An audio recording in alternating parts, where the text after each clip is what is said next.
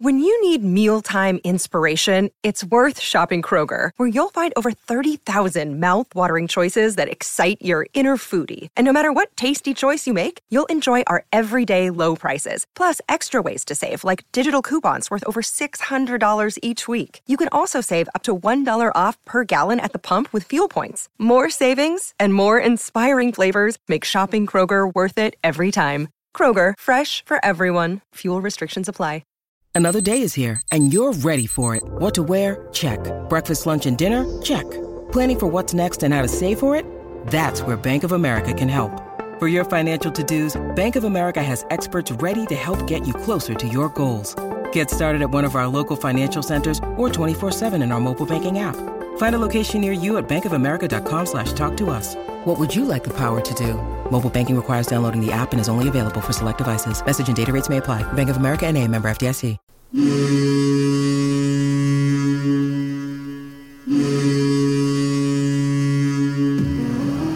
Welcome to the Black and Gold Hockey Podcast, a weekly discussion about the National Hockey League's Boston Bruins, affiliated minor teams, and prospects of tomorrow's stars.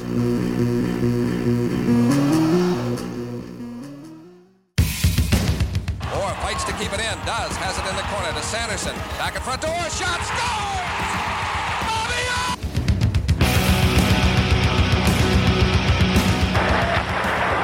Ray Bourque scores! Ray Bourque from the face-off circle to the right of Reggie Lemelin, fired it down, and Whitmore blew it. It bounces down to Bergeron. He takes the space, pulling it wide to the right of Tatar. The snapshot over Mrazek, gets loose, and Bergeron scores! Patrice Bergeron!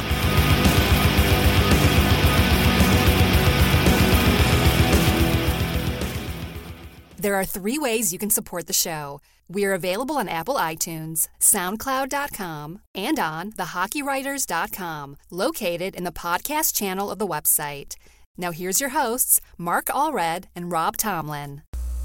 Hello, Bruins fans, and welcome back for episode 20 of the podcast. This is the Dallas Smith edition, and after a 2-week break, we're back bringing you all the recent news and opinions of everything Bruins hockey. Rob, what's up, man? I'm good, man. How are you? Good. It's been busy. We've been on a 2-week hiatus, and it's actually been good though. In 2 ways, I've been busy with writing and researching, and you've been busy on moving into a new palace, huh?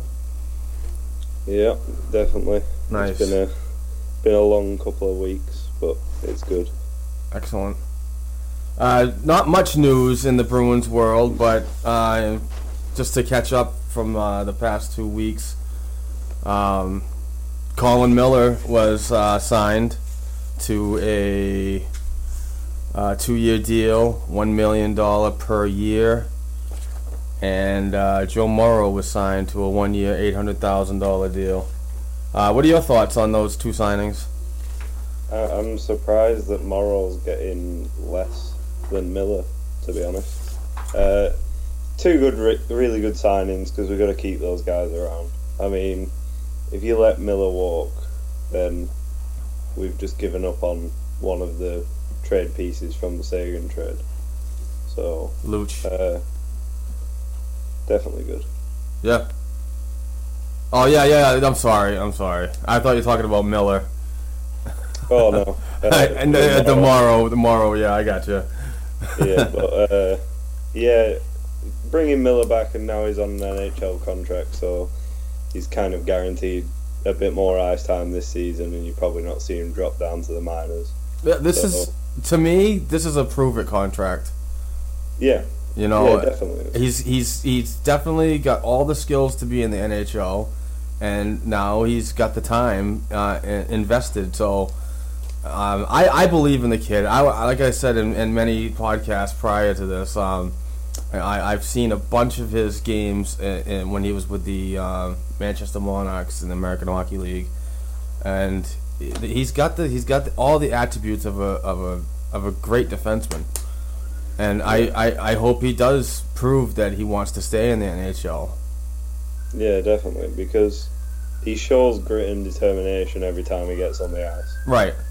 So, and he's not one of them guys who, if he makes a bad play, his head's down and he's thinking about stuff that happened before in the game instead of what's happening now. So, I just really want to see him succeed. I think he's one of those guys who needs a bit of encouragement and a bit of a push. But I could see him playing with a guy like Lyles, and Lyles like kind of teaching him a bit of his like veteran presence and giving him a few tips. But a lot of people are saying, oh, they see him as Chara's D partner next season, but I don't think so. I don't think they'll give him that much responsibility on his first full season. Right. But yeah, they definitely two great signings. I was waiting for them two names to come up with the re-signs. So, yeah. For me, Morrow is just a depth signing. Still a developing player. I'm still not sold on the defensive core and the belief that this could change. I believe change has to happen, but it's going to be with new faces. Yeah, is Morrow's is a two-way deal, isn't it? I'm not sure on those details. I don't have Fanager up right now. I think from what I saw, it was a two-way deal, so you might see him starting off next season down in Providence, getting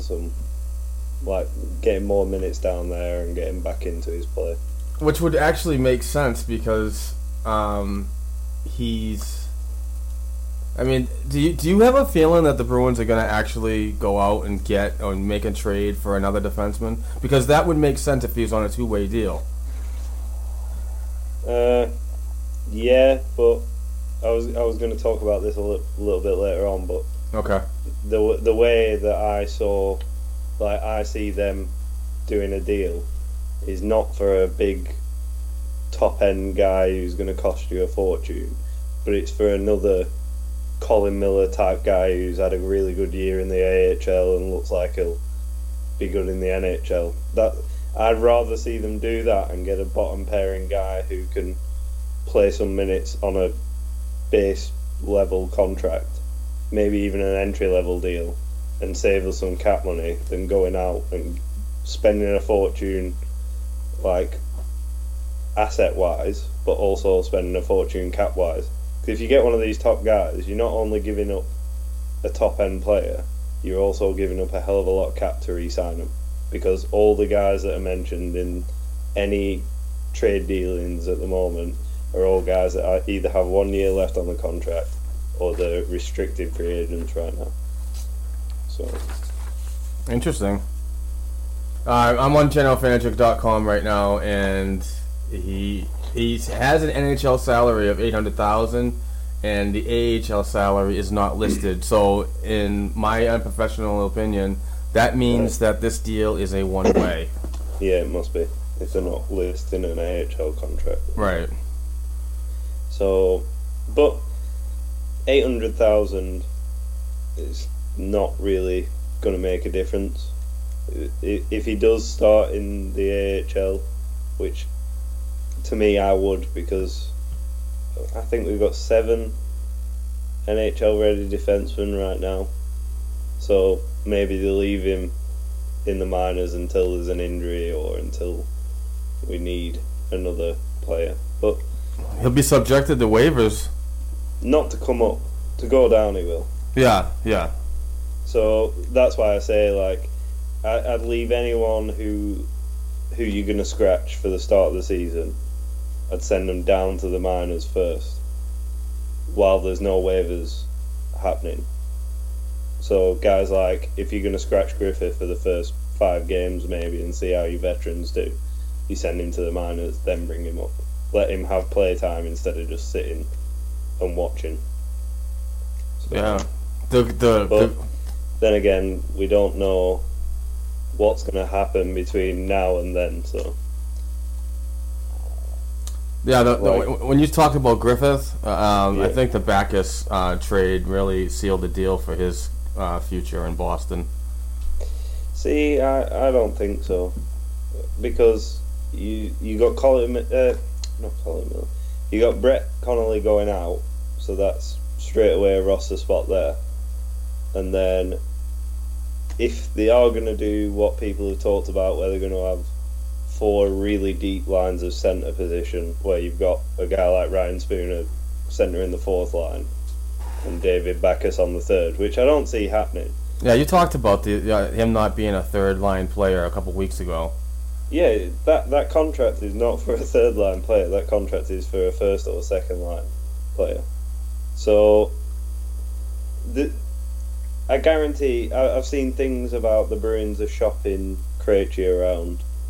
To me, I don't think they would be right at this minute. I think they'll be listening to offers, because when something like this happens, teams are going to realise that we've got so many good centres that they're going to want one. And Patrice Bergeron's never leaving, so there's no point in even asking for him.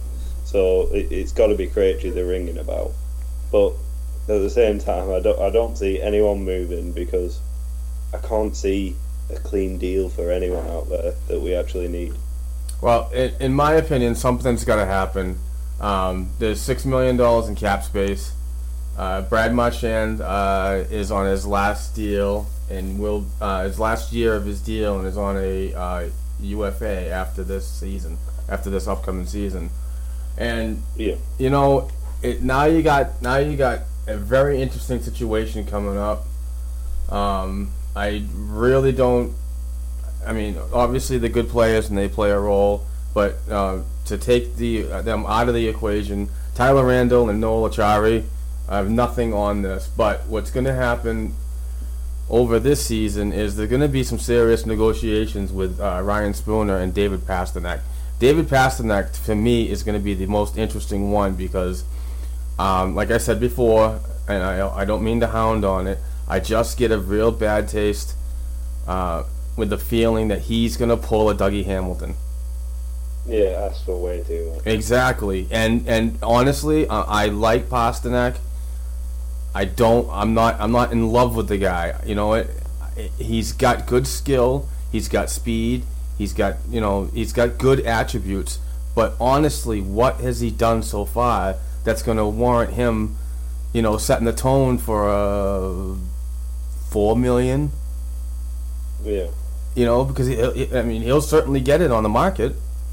I think people have fallen in love with his kind of attitude, where he's always smiling, he's always happy. Yeah, he's a goofy kid. Yeah, so I think when the fans see that, they go, "Oh yeah, he's going to be great and all this," but he's yet to prove it. Exactly. And when you say that, it's like, to me, I'd re-sign him to a 2-year deal at like $3 million, something like that, just to prove that you're going to be here long term. That's kind of like those bridge deals. Progress. Yeah, exactly. Yeah. But like Krug took one. Krug could have asked for way too much. Oh, jeez. Because he's just re-signed now for quite a bit, and then you look at what he got before this with his bridge deal, and you realise that he could have asked for a lot more, but he knew he had to prove that he's worth a lot more, and he has done. He's got bigger in his size. He's got more vicious in his play. He actually plays the body a lot more down the boards. He's stepped up and fought twice last season, which no one expected of him. So he's one of them guys where he took a bridge deal, basically a prove it deal, and he proved it, and now he's getting paid for it. Right. But also the way that you look at, you've just bought out Seidenberg, that saves you $4 million cap space. Well, it doesn't, but at the same time it saves you about half of his cap. And then Chara's going in 2 years. Yeah. He's got to be done in 2 years. So there's definitely going to be some money that's going to be freed up, but it's that time frame of, Pasternak's going to need a deal at the end of next season. Marchand's going to need a deal at the end of next season. And I just see a lot of money going to both of those players sooner or later. But, at the same time, do you expect Chara to keep playing his last season and demand his cap hit? Or would you see him being the proper captain and retiring when he should do to be able to pay for them players? Because otherwise, is he going to screw Boston over by staying and giving us no cap space for the guys that we need to re-sign? Or is he going to fuck off and do the right thing? Well, the next 2 years of his deal is the first one, which is next season, is a $6.9 million deal, and then his last year of his contract goes down to $4 million. Yeah, but that's still $4 million. Yeah, I know. $4 million is a lot when you're riding the cap, and the way that it's looking now, it's looking like we're going to start riding the cap soon, especially if deals are made. So, and the way Sweeney's been making deals is more like lower end guys for higher contract guys. So, I don't see anyone out there that's really left on the free agency market that we can go after, so I won't be too scared about that. But at the same time, there's quite a few restricted free agents out there that I'm kind of scared that we're going to trade for them and pay them way too much. Yeah. And we got to take a quick break. We're just doing a promo for the website, and we'll be back in about 5 seconds. You're listening to the Black and Gold Hockey Podcast. You can catch our show on the Hockey Writers Podcast channel, available at thehockeywriters.com. All right. Getting back to, like, we were talking about the upcoming deals that are coming up after the end of next season. I got to ask, are you comfortable with a 7-year, $7 million contract rumor for Brad Marchand? No. No. So what? Just plainly no. Yeah. If I'm going to be really controversial and say what I'm actually thinking, I'd trade him right now while his value's so high. If he's demanding 7 years at $7 million, let someone else pay it. Really? Because for 7 years, $7 million, first of all, you don't want a guy going out taking stupid penalties like Marchand does every season. Yeah. There's always a 10-game span where he's going to do something stupid. Look at the Borowinski hit. Was it last season or the season before? Where he basically hip checked him and landed him on his head when there was nothing going on. And then you've got every season you've got an example of how he's going to do something stupid and get himself suspended, and then we lose out on a top 6 winger for 5 to 10 games. Exactly. So for $7 million, no. For maybe 6. Still 6 at 7 years is a lot of money. My thing about this whole thing is,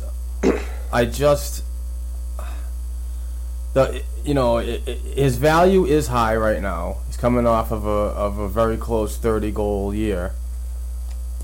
Did he get 30 this year, or was it like 28? No, he got 37 this year. Oh, okay, all right. Yeah. My thing is if he walks. That's 2 30-goal scorers in the last 2 years that just, gone off the team. I'd try my best to lock him up, but at the same time, I don't think he's got a no-trade clause remaining. And if he does, it's got to be like a 15-team list by now. He's got a no-trade. But is it a limited no-trade or? The icon on GeneralFinancial.com says it's just a no-trade clause. It's a blue, and the red is a no-movement clause. Oh. So he's got to submit to at least, 15? Yeah, it must be 15 teams. So, I mean, you've got room to move him, and I know every fan that's listening to this right now is going to be wanting to kill me. But at the same time, you've got to think about it. If a guy demands 7 years at $7 million, 3-4 years down the line when this guy does something stupid and gets himself suspended badly, because he's got a proven track record of every year. I think it's every year for the past 4 years he's had a suspension. So it only takes the NHL to turn around and go, right, we're going to make an example out of you. Right. And then we lose a guy for 30 games, maybe. So I don't want to see it, but at the same time, I love him as a player. I absolutely love what he represents as a player because he's that pest that plays the line. But at the same time, I don't like when he purposely does something stupid. It's risky. And, yeah. But if you think about it, all them times he's been suspended over the past 2 years, where we've missed out on the playoffs by a point, and he's meant to be a leader who goes out there and helps us get to the playoffs. And if he hadn't missed them games, who knows? Could have made the playoffs. Right. And the haunting fact that the Bruins only needed a 5-5 record in the last 10 games to secure a playoff spot. But that's either here or there. But it's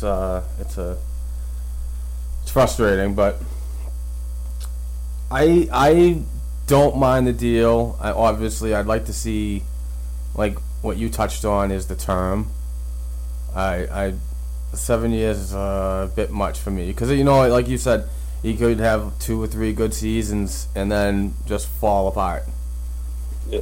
So it's not really the falling apart point scoring wise that I'm scared of. It's the falling apart, like doing a Matt Cook and just nailing people for fun, right? Kind of thing. Like that's what I don't want to see from him because we've seen it in the past and we've seen he's capable of being that type of idiot. I just don't want to see him screw it up for the rest of the team when we actually have a team that can compete. Right. So the whole Winter Classic thing was frustrating for me. Yeah. But it's one of them things, like, people will say you can't look into back into the past and dwell on things, but at the same time, when you're looking at contract negotiations, I was just about to say that. Yeah, you have to. And if I was Sweeney, I would be turning around, and if Marchand said 7 years, $7 million, I'd say, no, you crazy, because I'd pull a sheet out of all his suspensions and all the game tape of his suspensions and what he did. And I go, right, that knocks off $500,000. That knocks off $500,000. Because you just can't do it. Right. You don't see Stamkos doing this kind of thing every year and then expecting the same amount of money as a guy like Stamkos. So, just can't do it. Speaking of contracts, another frustrating topic that I keep seeing on a seemingly daily basis is Jimmy Vesey. Yeah. I know it's maddening, but you know it's summertime and people gotta write what they gotta write, you know. But here's my thing that frustrates me about this whole Jimmy Vesey baloney is if the Bruins are lacking in defense, and what it seems like the defense is the biggest obstacle right now that they have to conquer. Why are they waiting to make a defensive move with the thoughts of a forward that's going to be able to sign with any team on your birthday, August 15th? Well, here's the way I see it. I mean, it's ass backwards to me. If you want to fix something, you fix it. You don't add an addition to the top 12. At the same time, the way I see it is the whole thing with Jimmy Vesey is if we get Jimmy Vesey, then I can see a guy like David Krejci going, because you've added top 6 depth. If he is a top 6 player, because we've never seen him play an NHL game or an AHL game or any of that. So you add a top 6 winger, you put David Backes in that second line role, and then David Krejci goes. But what a lot of people haven't realised is we don't know what he is. We don't know how he's going to play. Everyone's saying, he's the same as Eichel, and Eichel came in and just destroyed. So Vesey's going to do exactly the same thing. what I've done is I've given up looking. Like, as soon as I see the name Vesey, I just scroll on. Keep scrolling. Don't even look. Yeah, don't bother. All of the Boston media have got hold of this now, and it's the only thing left to talk about over the off season. So that they're all going to post about it, and the same thing's happening to every team that he's linked with. So I'd just ignore it. I just think you got to wait on him, and I'd be surprised if he signs with a team on August 15th. I think it'll go past August 15th, and I think he'll make teams wait and wait and wait, and then he'll sign. Sweat it out. Yeah. But what I don't want to see, and I have this feeling it's going to happen, what I don't want to see is on August 15th or the day that you think he's going to sign, when he sweats out these NHL teams and makes them think like he did to Nashville and toyed with their emotions. Yeah. If he signs with another team, I don't want to see the Bruins go after a player like Chris Russell or James Wisniewski. You know what I mean? I mean, these are things that should have been addressed before this whole VC crap. Oh, yeah. But, like, I think there's guys like Dumba have signed and, like, in restricted free agency. But you've still got guys left there. So, I think the Bruins are waiting out, seeing how players are reacting to their contracts that they're being offered and whether it's going to go further and further and further. Because if a player's just going to walk from restricted free agency, then what's to stop them trading that player for like a second round pick? Do you know what I mean? Yeah, that's a good point. So why not wait these guys out? There's guys like Trouba still isn't signed, and I've been saying this all along, don't pay Trouba the money that people are saying to pay him. Not only that, but what you have to give up just to get him. Well, yeah. So just wait it out. Just wait it out until everything's done, and then, pay Trouba $5 million if you're not paying 2 second-round picks or whatever.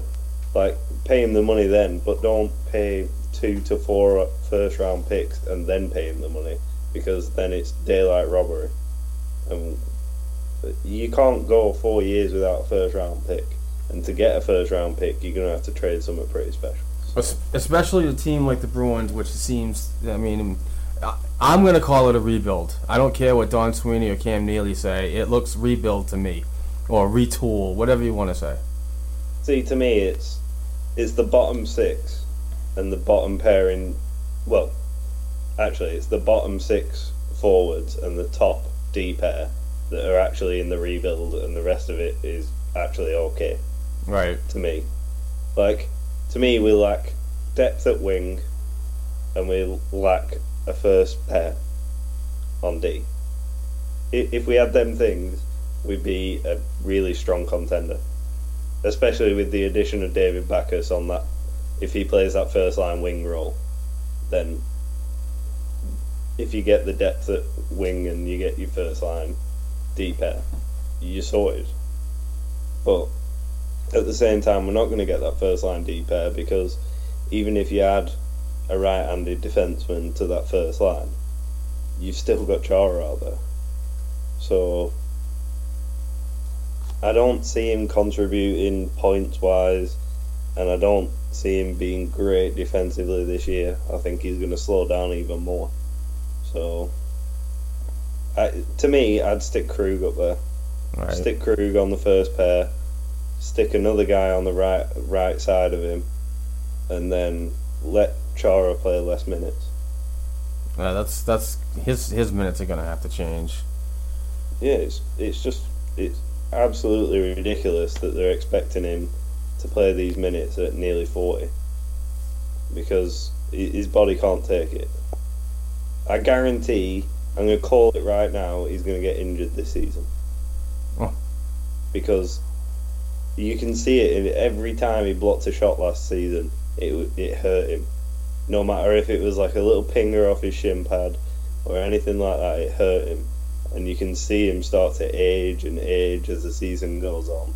Right. And that nose is getting redder every game. It's turning into Rudolph when it gets to Christmas, because his body can't take the punishment that it used to. He's not a Norris Trophy winner anymore. So it sounds bad, but it's the story of Old Yeller. You just got to take him round the back and finish him off at the end of this season. That's a hard way to put it, buddy. Yeah, but at the same time, would you want to pay $6 million to a guy who can barely skate?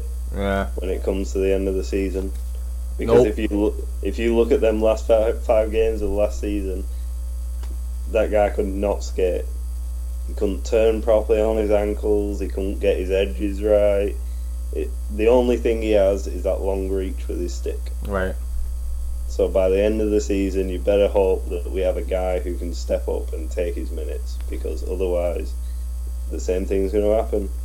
It's going to be the last 10 games, and we're going to be close to the playoffs, and it's just going to all fade away.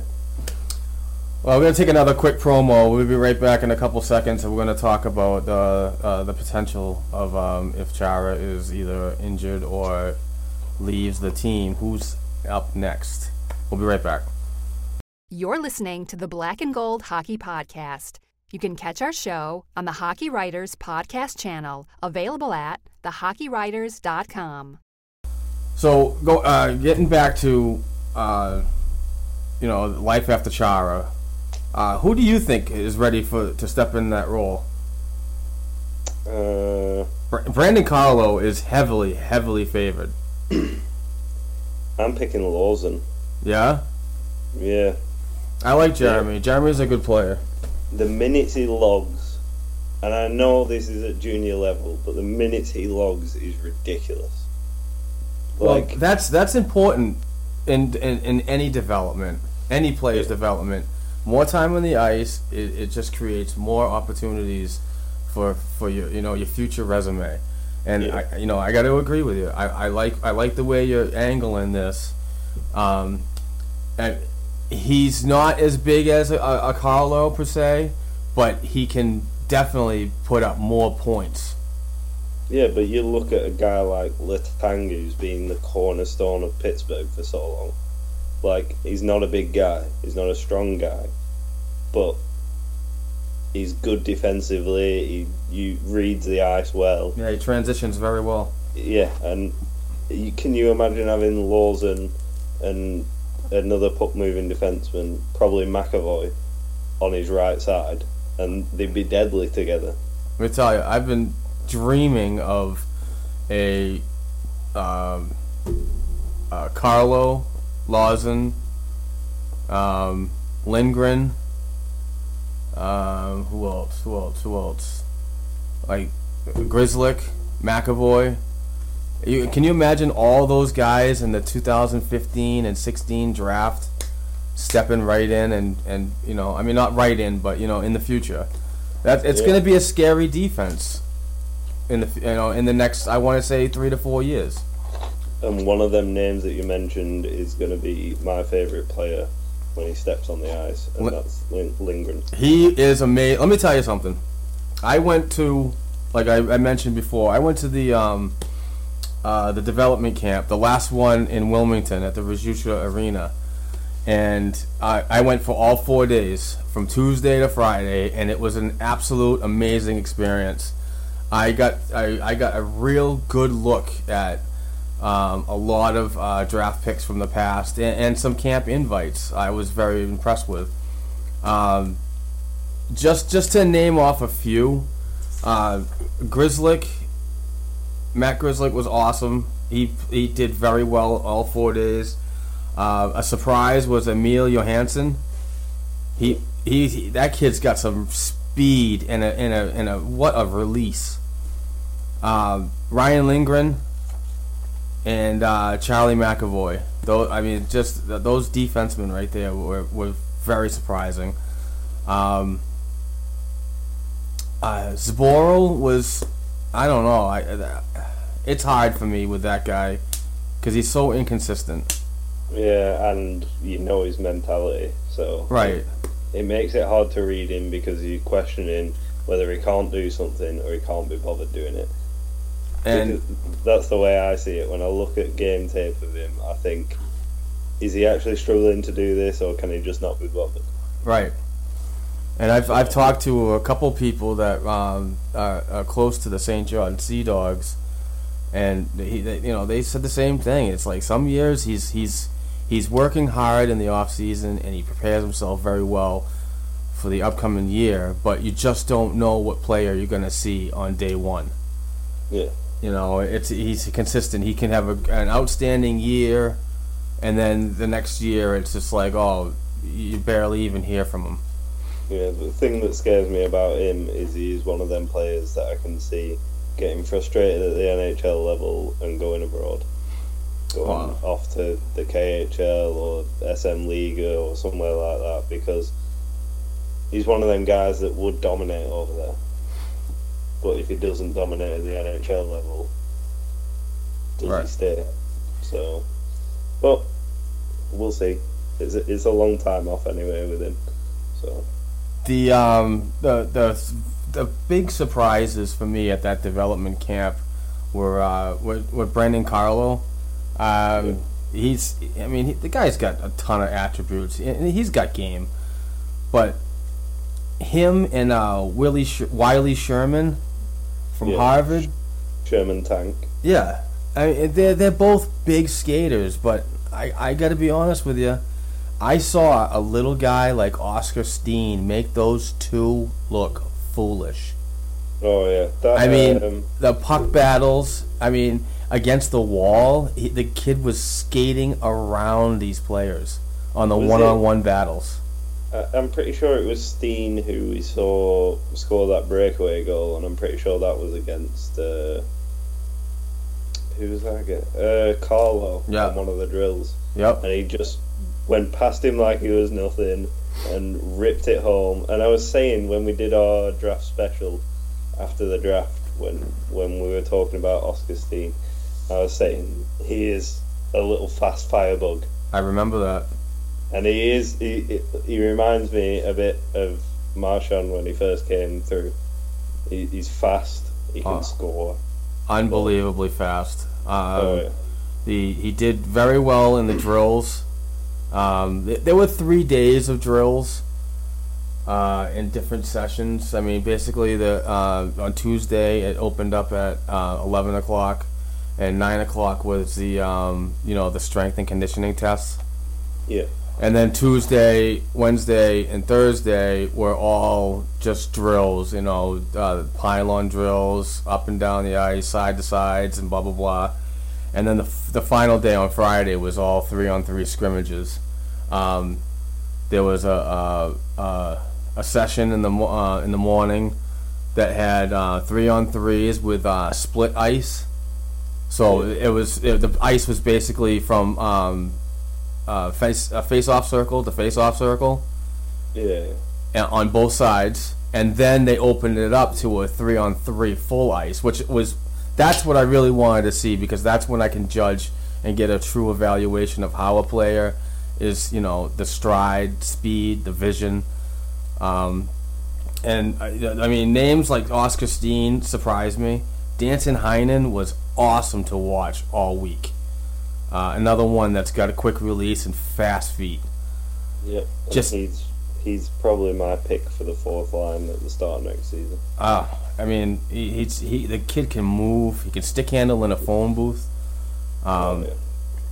Jesse Gabriel was another one I was excited to watch. That kid's just got an unbelievable shot, release, and speed.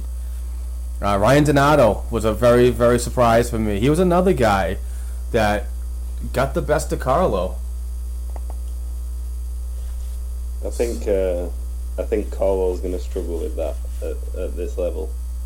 I think that's, if you look at big guys in the past, guys like Tyler Myers, like big guys like that who are tall, they always seem to struggle first couple of seasons.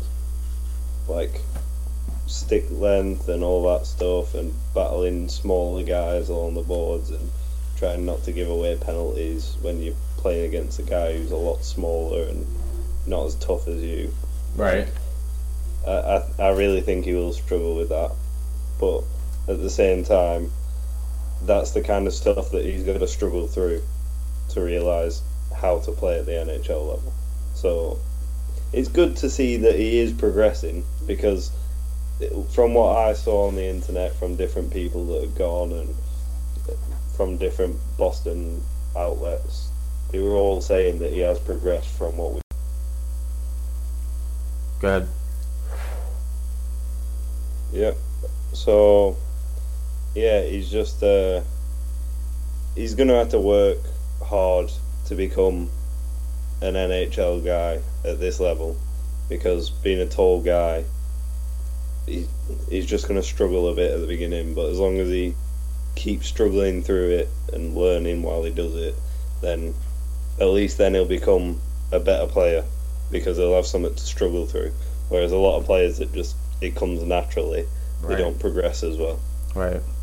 So, yeah. Jake DeBrusk was another surprise for me at training camp. Game-winning goal as well. Oh yeah. So. Oh yeah. That was a sick one. Apparently being very greedy as well with the puck. Yes. Yeah. Goaltending at the development camp was interesting, because I did not see anything good from Zane McIntyre or Malcolm Subban. Not sure if they took this training camp seriously, since they already have jobs and are in the depth charts of the organization already. But and Daniel Vladar was amazing. I praise that kid now that I've seen him. Not game action, this is just a development camp. I understand that, but he showed a lot of good skills. And it was shocking to me, above those three, McIntyre, Subban, and Vladar, this kid Steven Dillon, which is a 17-year-old who was invited just to show up at camp as a fourth goaltender, stood out to me too. He played very well. And from what I'm hearing, he's going to be touted as quite a high pick next season. Yeah. By lots of things. Yeah. So I'm kind of hoping that he's on the Bruins radar. That'd be nice, because I did see a lot of good things. He's not a very tall kid. They have him listed here at he's 6'4". I thought he was shorter than that. Maybe it's because where I was sitting. But anyway, he showed a lot of good skill, and hopefully it's going to be on somebody's radar. Yeah, from what I'd seen, that I think he'd gone to another team's camp as well. Yeah. The week before. Yeah. So, from the looks of that, it looks like with players like that, they sometimes go around the camps and meet some of the people, so they can see what it's like to be around that organisation. So maybe that is him just checking out the local scene and trying to get on the Bruins radar, basically. Right. So I'm hoping so, because with goaltending, you never know how long it's going to take a player to get to the NHL level, whether they'll get to the NHL level. So you can never have too many goaltenders. Yeah, I mean, I was a former goaltender. You still play. You don't get. To me, it was my mid-20s to the late 20s that I really started getting better and getting my game in check. And it seems like that happens in the National Hockey League and developmental stages of the organization too. That goaltenders are always the ones that peak later on in their careers. Yeah, you see little snippets of it, like Andrew Hammond last season. I know he's a bit older. I think he's around 26, 27, but I'd never seen him play like that before, and a lot of people are saying that they'd never really seen that out of him for that big a stretch of time. Right. He'd always been a solid AHL goaltender, but even a lot of the writers for them had said they didn't expect that from him. The same kind of thing with Matt Murray. I think he's expected by the Penguins fans. He's expected to be a starter, like even before the playoffs. Mm-hmm. But at the same time, I've seen articles saying that he wasn't projected to be anywhere near this level for another few years. So with goaltenders, it's always hit or miss. When are they going to play well? But at the moment, it always seems like the ones that excel are the ones that, when an injury happens and they step up, they want to make a statement. And it's happening every season now that a goaltender's coming up due to injuries and he's just playing amazing. Right. So I'm hoping for the same thing from guys like Subban and McIntyre, but at the same time, like, you can't see it right now because we don't know how they're going to be at the NHL level until we see them. So that's true. So so development camp was amazing. Great experience. I cannot wait to do it next year, which will be at the new Warrior Ice Arena in Alston, Brighton, which is the new training facility. I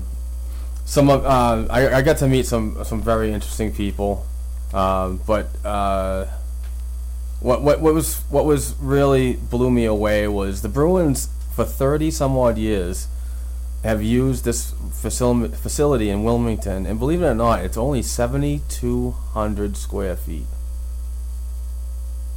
And that just blew me away. But this new ice arena is going to be 75,000 dedicated just to arena. 25,000 is going to be dedicated to locker room and training facility. So it's a huge, huge upgrade. And that's a draw for players to come to. I was just talking about this at a party last night around a campfire. You know, I mean, this is like make or break deal crap. You know, who wants to go to a dump that's, you know, in Wilmington and here's our training facility and we'd love to have you come here and play. I mean, that's a make or break deal. You know, it might sound stupid, but you know, if you don't have the up-to-date amenities that a lot of the other NHL teams and organizations have, you might not get a good player. Yeah, and you see it with other sports like football and everything, that a lot of players tend to go to the places that have the money to build these places. Right. So hopefully it's a drawing point for the Bruins. And hopefully it keeps going for a long time, because from what I've seen of it through pictures, it does look like a great place. Yeah, I look forward. I'm going to be there. I'm going on assignment again for the rookie camp and full training camp in mid-September. I believe it. Camp opens with the rookies on the 22nd of September, so I'll be there for a couple days. You're listening to the Black and Gold Hockey Podcast. You can catch our show on the Hockey Writers Podcast channel, available at thehockeywriters.com. Oh, yeah. So, we're getting to the end of the podcast, and I really wanted to touch on our off session. We're talking about David Backes and the role he's going to play on the team, and you brought up some very interesting points, and I'd love to hear it again. Yeah, so with Backes coming to the Bruins, he adds two things. He adds a position at right wing next to Bergeron and Marchand that he can stay at all season, because he's always going to produce 100%. Like, he's not the type of player that'll have little flashes of, oh, he's on his game this game, or oh, he doesn't look so great this game. He's like Bolesky, but with a lot more skill. So he's going to be pushing constantly, and he's going to be pushing the guys around him. So he's either going to play a hell of a lot of games at right wing on the first line, or he's going to play at centre, and then fill in for people who are injured. But at the same time, if you look at what he did at St. Louis last season, he knows he's getting a bit slower in his skating ability, so he's changed his game. He's got an incredible shot from wherever he is on the ice. He's available for one-timers most of the time because he keeps himself wide open. He's always looking to slip his marker. He's just got a great release, great slap shot, but the best thing about him is he crashes the net, he stands in front of the net, and he tips pucks in non-stop. The amount of deflections he had last season, I think, from what I counted, I think he had about 12 goals all from tip-ins. And then the rest of them were from one-timers from passes across the slot, or he just broke in and wrist shot straight to the top corner.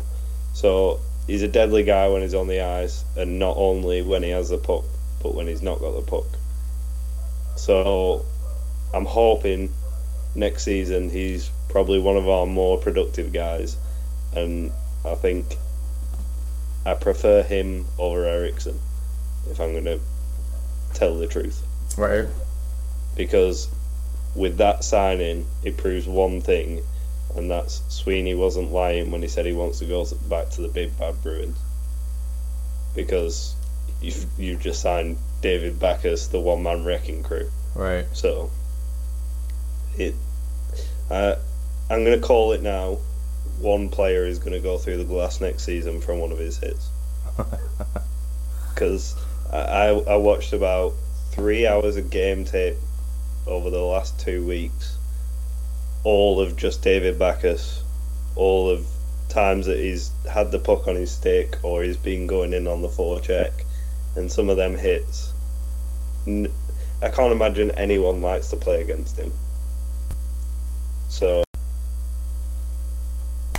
sorry, folks. We're gonna end the show now. We're having technical difficulties with the Skype application, and we'll be back next week to address some more Bruins hockey talk. Really sorry about this. Yeah, and if you have any questions that you want answered or anything like that, feel free to leave a comment on wherever you're listening to this, or on the Black and Gold Facebook page. Yes. We'll try and answer some. Absolutely, yeah. Feedback is huge. Let us know what you think, what we can do to make improvements. If you want to interact with the show, you can always send me an email. That is blackandgoldhockeyblog@gmail.com, and I can be found at THW Black and Gold on Twitter. Rob, where can I find you? I'm at Rob40Bruins on Twitter. Awesome. So, happy to answer any questions anyone has. Yeah. Again, we apologize for this, and we'll get back. Hopefully, Skype will get their stuff situated, and we'll get back to Hockey Talk next week. Yeah. All right. Thanks, Rob. All right. Thanks. Thanks for listening, everybody.